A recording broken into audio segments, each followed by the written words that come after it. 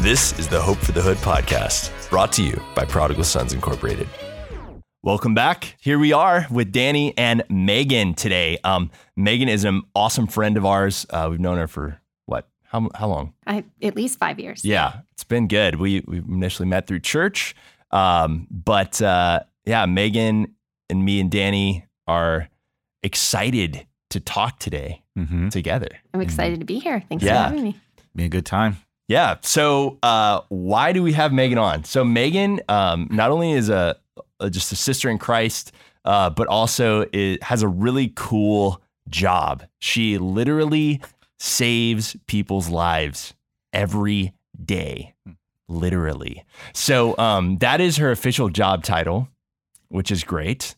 Yeah, officially I'm an acute care surgeon and director of the surgical ICU at the Los Angeles County and University of Southern California Medical Center in Los Angeles. So. Awesome. Yeah. And I mean, one of the things that we're going to talk about today is really like getting into just your perspective on those you get to serve. Some of them are gang affiliated, which we'll get into that. And so, I think as you listen to this podcast, you being the audience, we hope that this will be helpful for you, especially just in terms of seeing some of the realities through Meghan's lens, through her perspective. So, Meghan, before we get into like your day to day and all the stories, I just want to give people a chance to get to know you a bit. So, what brought you to LA initially, and how long have you been here? Yeah, so I've actually lived in Los Angeles a couple times, and every time I've come back, it's related to the work that I do.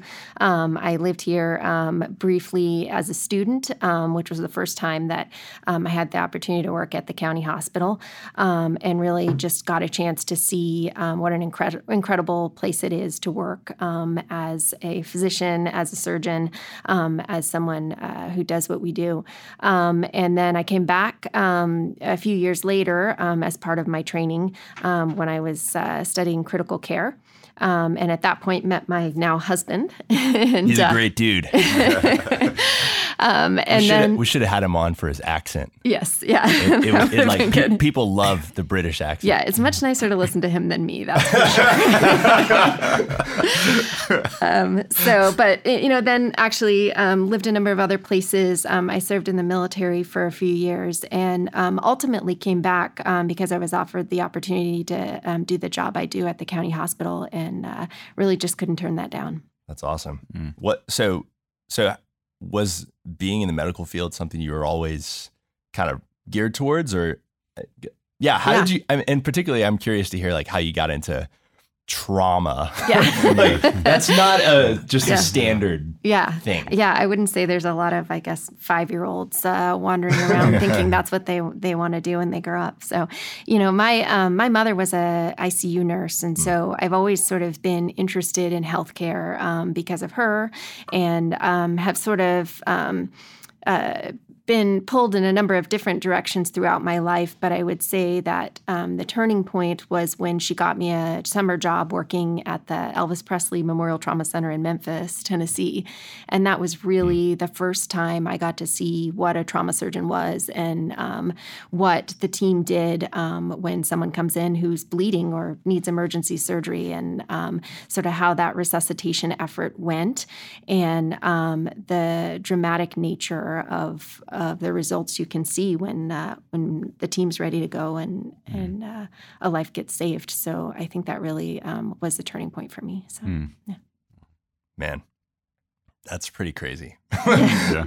I know already. Like we hung out and talked a few weeks ago, and I remember that day I was like, Meghan, I have so many questions for you. And I just want to, and I'm kind of in that mode right now where I'm like, throw the script out.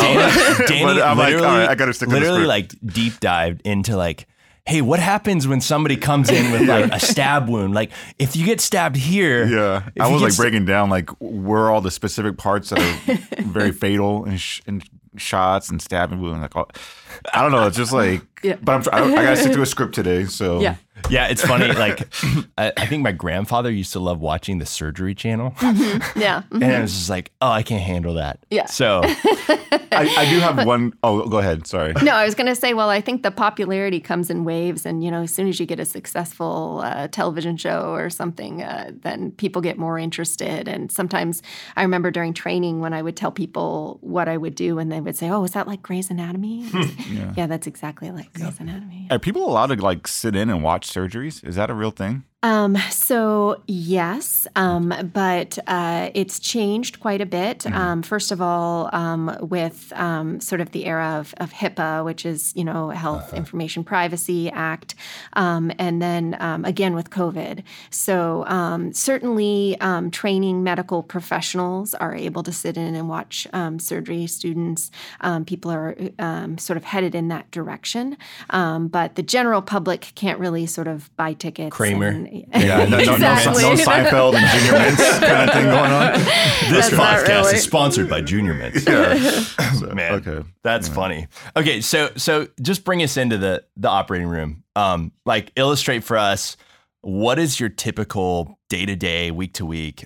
What are you seeing? What are you dealing with? Yeah, sure.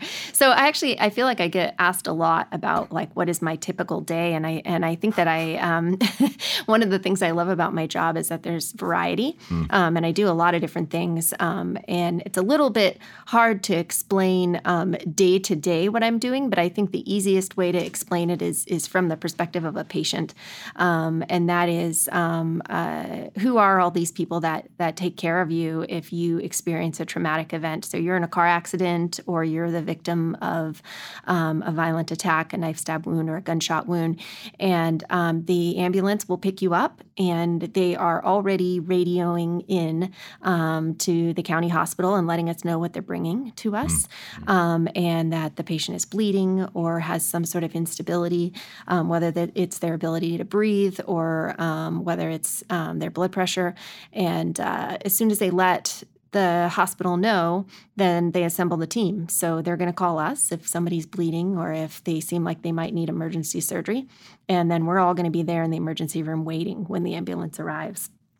And so there's just a few minutes actually in the emergency room while we assess and try to do the initial stabilization and figure out which are the most important and most life-threatening injuries. And then we're up in the operating room within minutes fixing whatever it is threatening the patient's life. And after we do that, we roll over to the surgical ICU, which is probably a huge component of my job. And I think of sort of that period in the emergency room and the operating room as the short game, and it's intense, and I enjoy it a lot. But the ICU is really sort of the long game, and patients will be there anywhere from days to weeks, and sometimes months. And that's where we're really treating the additional injuries and also monitoring for complications and recovery from that initial surgery. And that's when we get to know both the patients and their families, and when you really start to, I guess, identify as their doctor. And so that's also a really, I guess, special part of my job. So, I mean, you kind of touched on some of the patients in a sense of who you're dealing with what type of injury specifically, but I guess kind of more focusing on the actual patients, like who are your typical patients? Like, who is the normal individual that you're encountering with this? Sure. So I work at the county hospital, and so I would say that the majority or our typical patient is someone who doesn't have medical insurance. Many of them are new to this country or are living under impoverished circumstances. Some of them are experiencing homelessness. Many do not speak English. Some of them are affiliated with gangs or living under circumstances that are just unimaginable to some of us. So. Wow. How I guess specifically, if I can kind of just sort of veer back into like a more prodigal specific part of this conversation, you mentioned like the gang members and stuff. Like, what's like the age approximation usually if you get like a gang member? Are they like young kids? Are they older? Got like what? Or is it just any age kind of deal? Yeah, I would say the majority of our patients are young. And I think under 30 is most common, though, of course, we do see a range. And I think that, my perception very much is that they're adolescents. So, That's crazy. Yeah. So just for our listeners who may not be familiar, where Meghan works at the LAC USC Medical Center, it's located pretty much on the northwest section of Boyle Heights, or basically it's like the in-between between Boyle Heights and downtown kind of. And Boyle Heights and East LA are two communities that are side by side each other. And a lot of people kind of refer to that area as the East Side or East LA in general, but Boyle Heights is a very specific community, as is East LA. And over there is a lot of gang activity. It's one of those areas of LA where usually if you drive a block over or cross a major intersection or go a couple blocks any certain direction, you're going to hit various different gang territories. And this is the context, and this is a lot of the patients, right, Meghan, that you're getting from specifically more Boyle Heights or Lincoln Heights or maybe East LA. And it is probably, I think, a very constant flow of, like, how often are you getting like gang members, like these gunshot victims potentially in your? I think we're definitely the primary medical center that treats those patients because of both our location and our funding by the county. So it's an every night kind of thing in terms of treating victims of violence and whether or not that's gang related or not. So because of this, because of where you're located, what you're doing, and how there's this flow, you probably have more interactions with gang members on a daily basis than any normal listener that we have, or maybe sometimes even me and Brian, and you meet them when they're in a very vulnerable state, when they are probably facing death, or they've just been hit with a very obviously traumatic experience. Maybe if it's just even a leg wound or a hand wound or something like that, maybe, but there's still like a value of shock that they're going through. I'm just curious if you can contrast your experience with like a common perspective on gang members, like kind of just shedding light on maybe, how would you say this, Brian, like a typical view of a gang member, and then like what you're seeing. What are the normal views, right? It's like gang members are, I don't know, they're just choosing all this or blah, blah, blah, blah. Like there's so many views. So just what, I think there's, or at least for what I see in Hollywood or out in the world, is sort of this facade or this machoism associated with gang membership. And I think, but what you said, Danny, is exactly right, and that is that in my interaction, what I see is a vulnerability. I see someone who has been taken out of that situation alone, no friends, no family, and with an injury, sometimes life-threatening. And I see someone who's scared.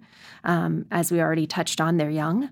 I see them as adolescents or youths who have never experienced anything like this before.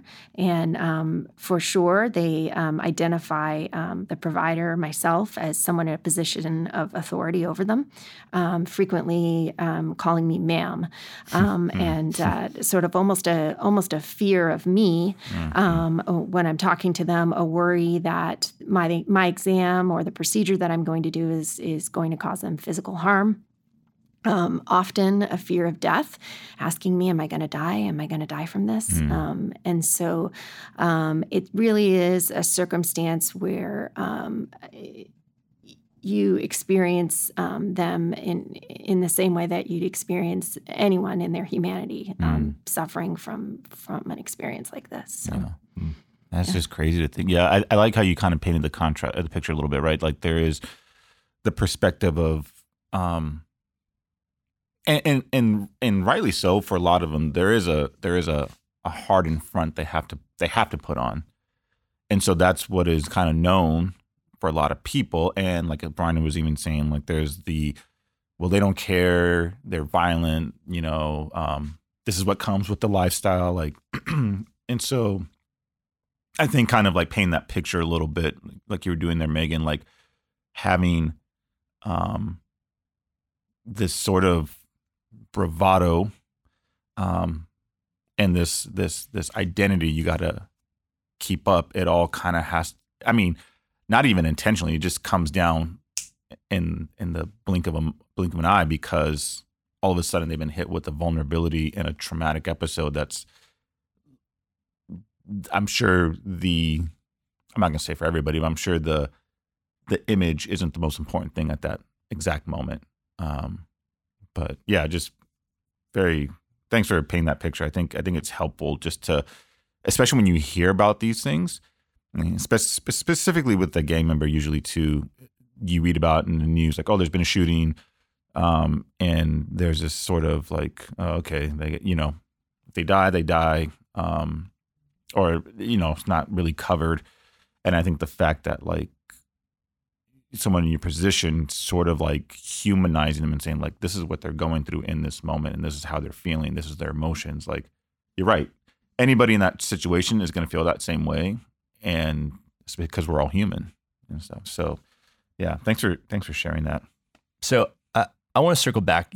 You were, there's like, I basically want to double click. You sounded pretty excited about the reality of like the long game period with your patients, right? That there's, I'd just be curious to hear, without violating people's privacy, obviously, like if there's any stories you could share, just vague, just about like, how have you seen maybe God at work, or like just some of those interactions like that stand out that could be helpful. Sure. Yeah. I mean, I think without using any one specific case, there have been a number of cases where someone who's come in with essentially already dead, their heart not beating, and we've been able to resuscitate them. And there is virtually always a period of no consciousness, and whether that's because of a medically induced coma or whether it's because of transient poor blood flow to the brain and disease-related coma.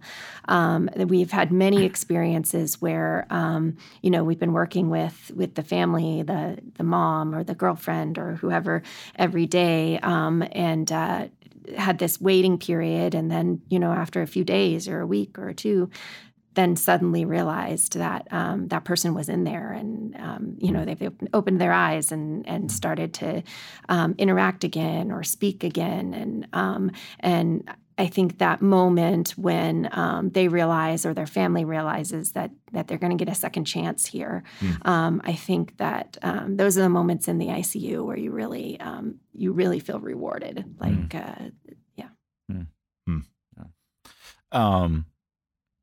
You're engaging with a lot of individual patients that are, like we just mentioned a few minutes ago, are in a vulnerable state. There's this intense personal trauma.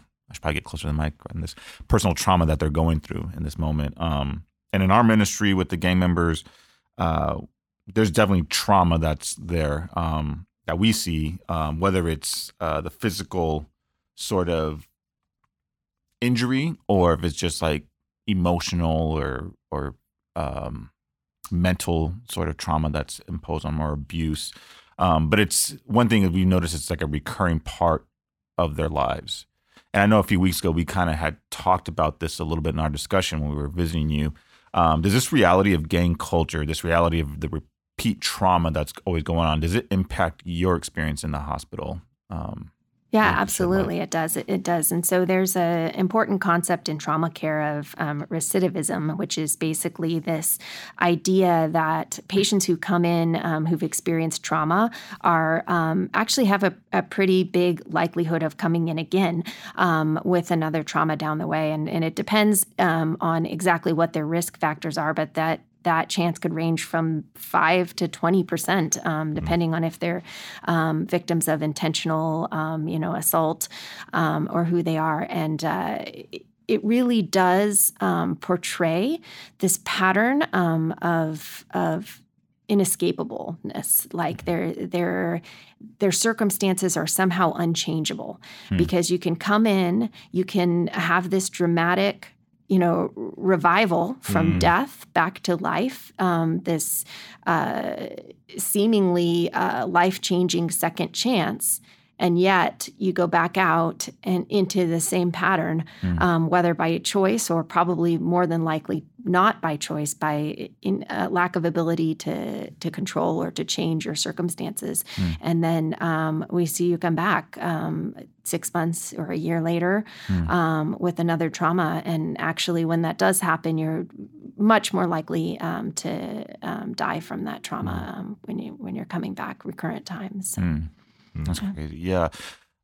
I think this is, I don't want to kind of just brush over this part of our discussion, because I think that's one thing I think just in general, when we think about our own lives, like different traumatic episodes happen in our lives that recur, and it affects us in a profound way.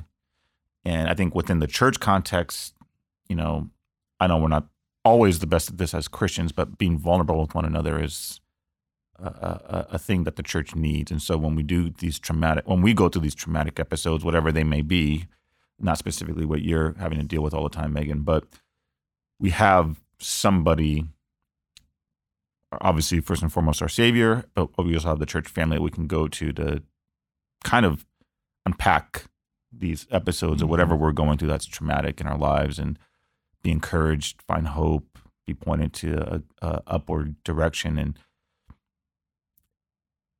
just thinking about the amount of recurring trauma, again, that happens for a lot of these guys and these gals, like they don't have that.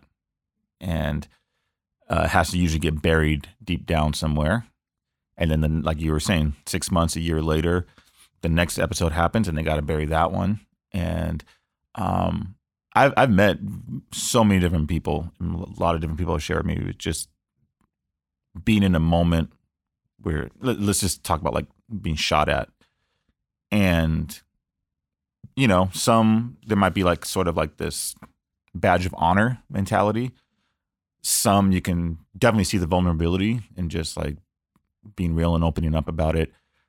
And I've also heard people share even more so, saying how that experience really shapes, like hearing something like pop or bang that's not even a gunshot, like jars them, for the rest of their life. It's not even, and I think one of the things I think we talked about last time too, Meghan, when we were visiting you, was I think weren't you comparing it to like even like war vets and like the trauma? Like, I don't know if you can even shed light on that again a little bit, but yeah, some of that. For sure. Aspect. Yeah. And I think that the first part of my career, I was in the military and did take care of some soldiers and sailors who had been in conflict, and just the psychological experience that is manifested after a person, especially, again, going back to these being young people, young, vulnerable people, and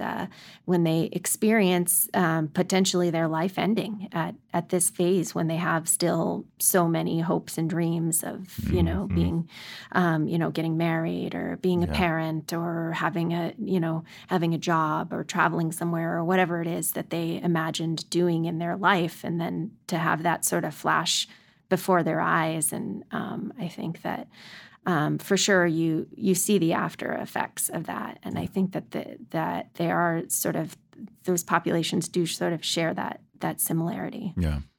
Yeah. And I think even, I know Brian has it down here in the notes, because I think you must have shared this when we were visiting you two, about like 20% of the patients will be back, I think. Or I don't know if that's the correct percentage. Yeah, it depends.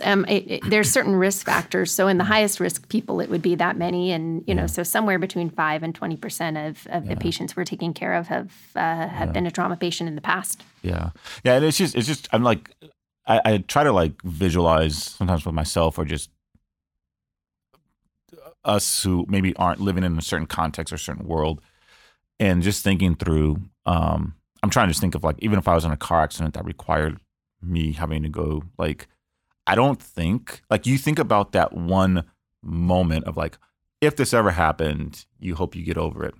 And the fact that like a young kid who's grown up, I guess specifically in your context too, or the East Side, like we'll just look at that, focus on that one part.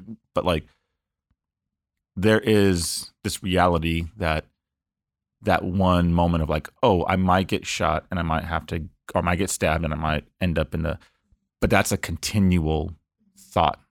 It's not a like one time only, like the way I'm thinking about like, oh, if I get in a car accident this one time and I might have to go to the hospital, boom. It's like combat, right? I mean, it's like, okay, you're kind of in you have no clue what's going to happen, but it's not out of the realm of possibility. Yeah. And get a gun pulled on you or whatever. But it's that same thing. Like, you're thinking it's going to happen multiple times, which is the recurring, like, it's just that constant, like, this is going to be my reality multiple times over. I'm going to have to maybe go to the hospital again. I might have to go to the hospital again. So something that, I have so many thoughts. One, I want to make sure before I forget, like when we were connecting, again, we referenced, meeting up with you at the hospital. You talked about this idea of like recidivism.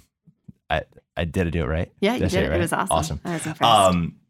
With that, like, it's a huge focus right now in your field. Is that? Yeah, very much so. Mm-hmm. Yeah. What are some of the conversations around that? Or like, what are the problems that are trying to solve? Like, what are some solutions potentially? Yeah. So we talk about sort of community outreach and violence prevention, things like that. So we talk about how we as trauma surgeons need to be advocates for preventing these traumatic events. And it's just like in any other thing, you want to prevent heart attacks, not treat them. You want to prevent cancer, not treat it. And trauma's the same way, in the same way that we made seatbelt laws and potentially helmet laws and things that try to protect people from losing their life in those kinds of vehicle accidents. In the same way, we should be intervening for people who are in these uncontrollable circumstances that cause them to be victims of violent attacks. And so I think one of those populations are people who are affiliated with gangs and they're in this circumstance where, as you were describing, it's part of their daily life that they might get shot. And that's just true of their circumstances. And there are a lot of barriers to people getting out of these kinds of life circumstances. And I think that obviously financial is a big one. Family members that are also affiliated, the need for employment, the need for housing, things like that. And I think another big one is stigma and sort of discrimination against them because of that past life or that past affiliation. And so one of my partners has essentially a service or a campaign that he's heavily involved in removing tattoos from people who are previously either affiliated with gangs or other situations where they have markings that could stigmatize them and inhibit their ability to get certain employment or to enter into a different lifestyle when they want to make change. And so that's an example, I think, of sort of a community outreach or campaign that we can be involved in. That's cool to hear. Like I think when you just think about those who work in the hospital, you're not thinking about all that other stuff behind the scenes that you guys are advocating for, trying to help with. Yeah, I think it's really powerful to hear that from your perspective and even the broader community of your field, because it's something we talk about all the time within Prodigal Sons. Like, we're trying to work to help churches be engaged for the long haul with their neighbors and their communities to provide essentially like a family that's walking with you. That's an alternative family that can walk with people and help come alongside them, be that family, provide, opportunities to maybe to work or to, whatever it might be, and just like tailor things to individuals. And, as we've talked with various, other people in ministry in this context, like, it's a recurring theme that comes up that, essentially walking alongside, like, people in gang lifestyle need kind of this support system, this long lasting, consistent, faithful support system. And, so. I think that they need an alternative, right? You can tell people to stop doing something all you want, but I think you need to start doing something else. And I think that we have to look at alternatives to offer them. Yeah. Yeah. And it's like, we've talked about this a lot on this podcast, just in our ministry too, probably in our equipping groups that we've done that you're part of too, Meghan. Like, when you live life, any of us, you have certain habits, you have certain ways of living that are it's just common to us. This is how we live, just because this is the influences that have been around us. This is everything about our life has been shaped in some way by something, someone. And so it's common to us. And so we stick with what's common in many ways. And yeah, we grow and we change in other aspects of our lives. But like that, like their context is just a different way that, like you're saying, like the alternative, it's not just like you said, like stop gangbanging, stop shooting each other. It's like there is a context of like life that is so foreign to a lot of outsiders that says like, don't do that. Like what, like, but that's not the helpful way. Like it's the reality of like, no, you're embedded in something that's just so ingrained and it's a part of your life that to like stop it just because someone says don't do that. That's like someone coming up to us and saying, stop going to school, or don't play sports anymore, or don't pursue this career. Like, just stop that, But it's like, well, why? Yeah, like, well, why? To do what? And yeah, exactly. To do what? The alternative, So, I don't know if I have a question tied in with this, Meghan, but I want to, before Brian maybe gets in the last question, but I just kind of wanted maybe to encourage you. Maybe we can spitball off of this, but like, it's just so encouraging for us to hear someone, a faithful sister in the Lord, who has this unique opportunity and this unique job on the front lines with a lot of the individuals that we want to see changed by the gospel. And I know, like, I mean, it's probably differs for you day to day, week to week on what's going on with your job, but like, I know God has put you there. And there's this little small unique opportunity that you're probably able to have. Like, are you able to be the chaplain to them? No. But you might be praying for one of these young kids and nobody else in their circle is praying for them. Mm-hmm. Like you can intercede on behalf of them to the Lord in their circumstance because you're having to deal with what they're going through, or you can offer that little bit of encouragement or hope in a private moment with one of them when you're. And I guess I just want to encourage, like, I'm sure you go through a lot and having to process everything you're seeing constantly. It's not just, gang shootings. You're dealing with car accidents and all this, a lot of crazy stuff. But just, I think, just as you've been sharing and just realizing, like, God has you there as potentially just like this little sliver of hope potentially for somebody who might not be getting it otherwise in their circles and in their context and stuff. So it's just more of an encouragement and just like grateful that God is using you in this context and stuff. So, yeah. Thank you. Yeah, no, that's important. Yeah. So, yeah. I think too, like one of the opportunities we've seen even over but especially during COVID, I'll share, like, there were situations with gang affiliated families that we're connected to, a couple of situations where there was violence enacted on, maybe more gang involved, and then we had opportunity to minister to the family. And I mean, I imagine that, you know, that's something that you have as well. It's not just the patient. There's this kind of confidence that you can give and hope that you can give. And I think, you know, just one little connection point there too, like sometimes, and not every time, but sometimes, you know, one of the things we encourage churches to do is to go to a vigil after something happens in their neighborhood, right? After someone gets shot. It's like, and there's wisdom, but these can be opportunities that sounds like you have all the time to, you know, possibly where God kind of opens a door for a connection where somebody's guard is down or somebody's willing to receive a hug or just say, hey, I'm praying for you. Yeah.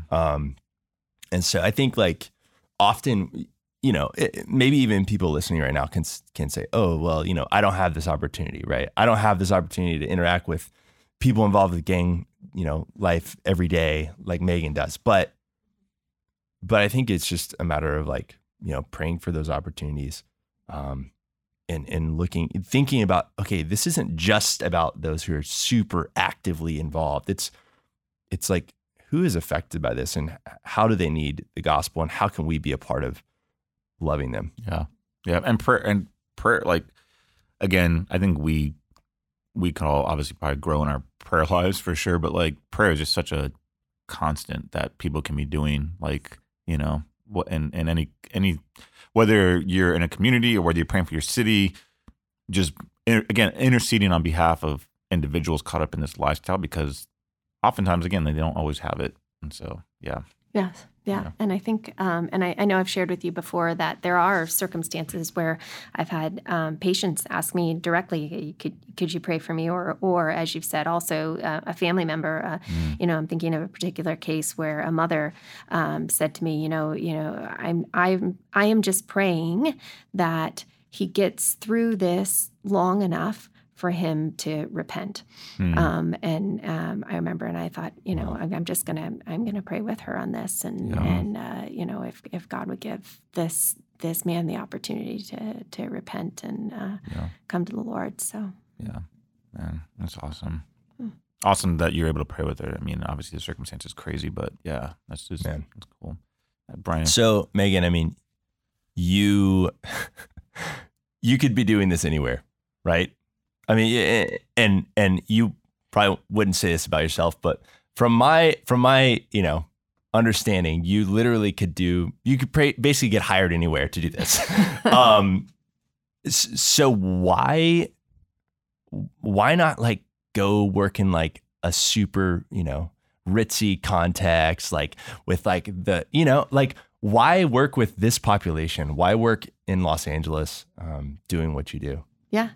No, I think honestly, the General Hospital to me is just iconic. I mean, it was erected because the people of Los Angeles felt that, you know, medical care is something that all people of the community had a right to receive. And I think that, you know, as I said before, our patients that we treat, they experience a lot of discrimination. They experience discrimination about their ethnicity, about their language barrier, about their socioeconomic status or their affiliation with a gang or whatever it may be. But one thing I can say with absolute certainty is that they're not discriminated against for emergency surgical care.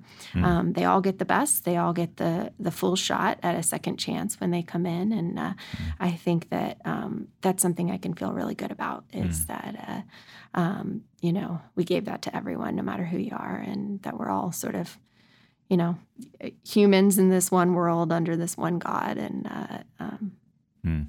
that's meaningful to me. Yeah. It's pretty cool. Yeah. Okay, what's something we should have asked you? This is the main question I have. Oh man, I don't know. You didn't put that on the list. It's not on the list. Or is there just like maybe anything specifically that you think you'd like to share more? Yeah, I think that one thing that I struggle with and I would love to see is how to connect this opportunity that I have at my job to minister to these individuals with my church community and my faith, and how can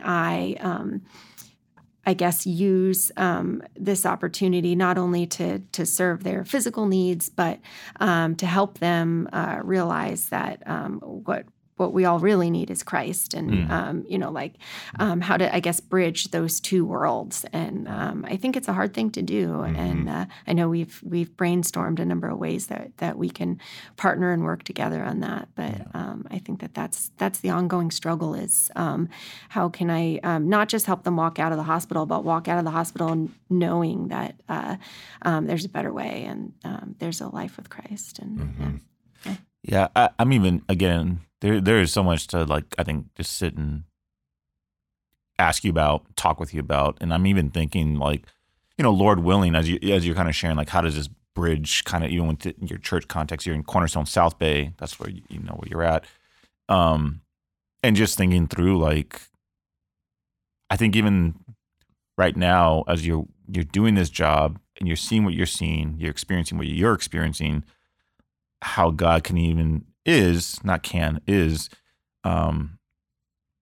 sort of like molding you for even the potential down the road. If your church, I think you're saying the connection, if your church is down there and you guys get connected to people down there that are going through the trauma, whether it's a family, whether it's an actual person caught up in the streets, whatever it is, I think the care and the mindset and you being able to identify, because you've seen the trauma in your context, Lord willing, can be helpful down there when you meet somebody that's maybe it's not even in this high traumatic situation of like violence and shootings or whatever it is, but you guys just somehow connect.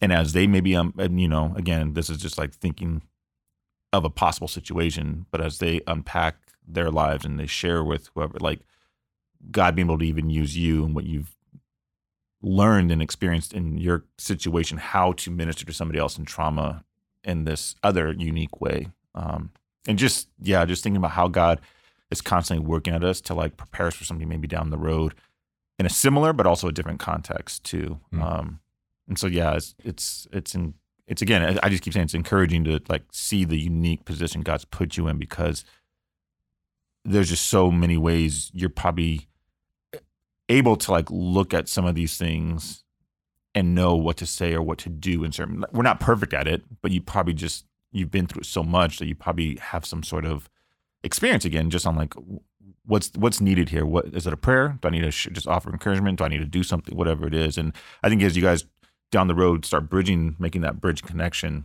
in your church context, I think God will definitely use a lot of experiences you even had over here in Boyle Heights.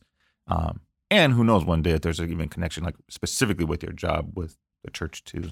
So. I really love the point you bring up there, just that desire, because I think if more of us as followers of Christ, we're like praying towards that end, like, God, you've given me a skill, or you've given me a job, or you've given me like, how can this be useful for reaching people? Like, how can this be useful for connecting to my church? Like it's almost like that's the heart. It's a heart posture. And like, we want to, ask God to open those doors, provide those opportunities, make it clear. And I think so much like, and we should be active in seeking out opportunities and trying to put things together. Right. But so much of it's like, it starts there with what you brought up. And so I'm really encouraged by that and challenged by that. I think it's like, okay, it's a reflection of like prayerfully, God, what have you given me? And how can I use it for, loving my neighbors and loving my gang neighbors. Right. Yeah. So, Meghan, thanks for being here.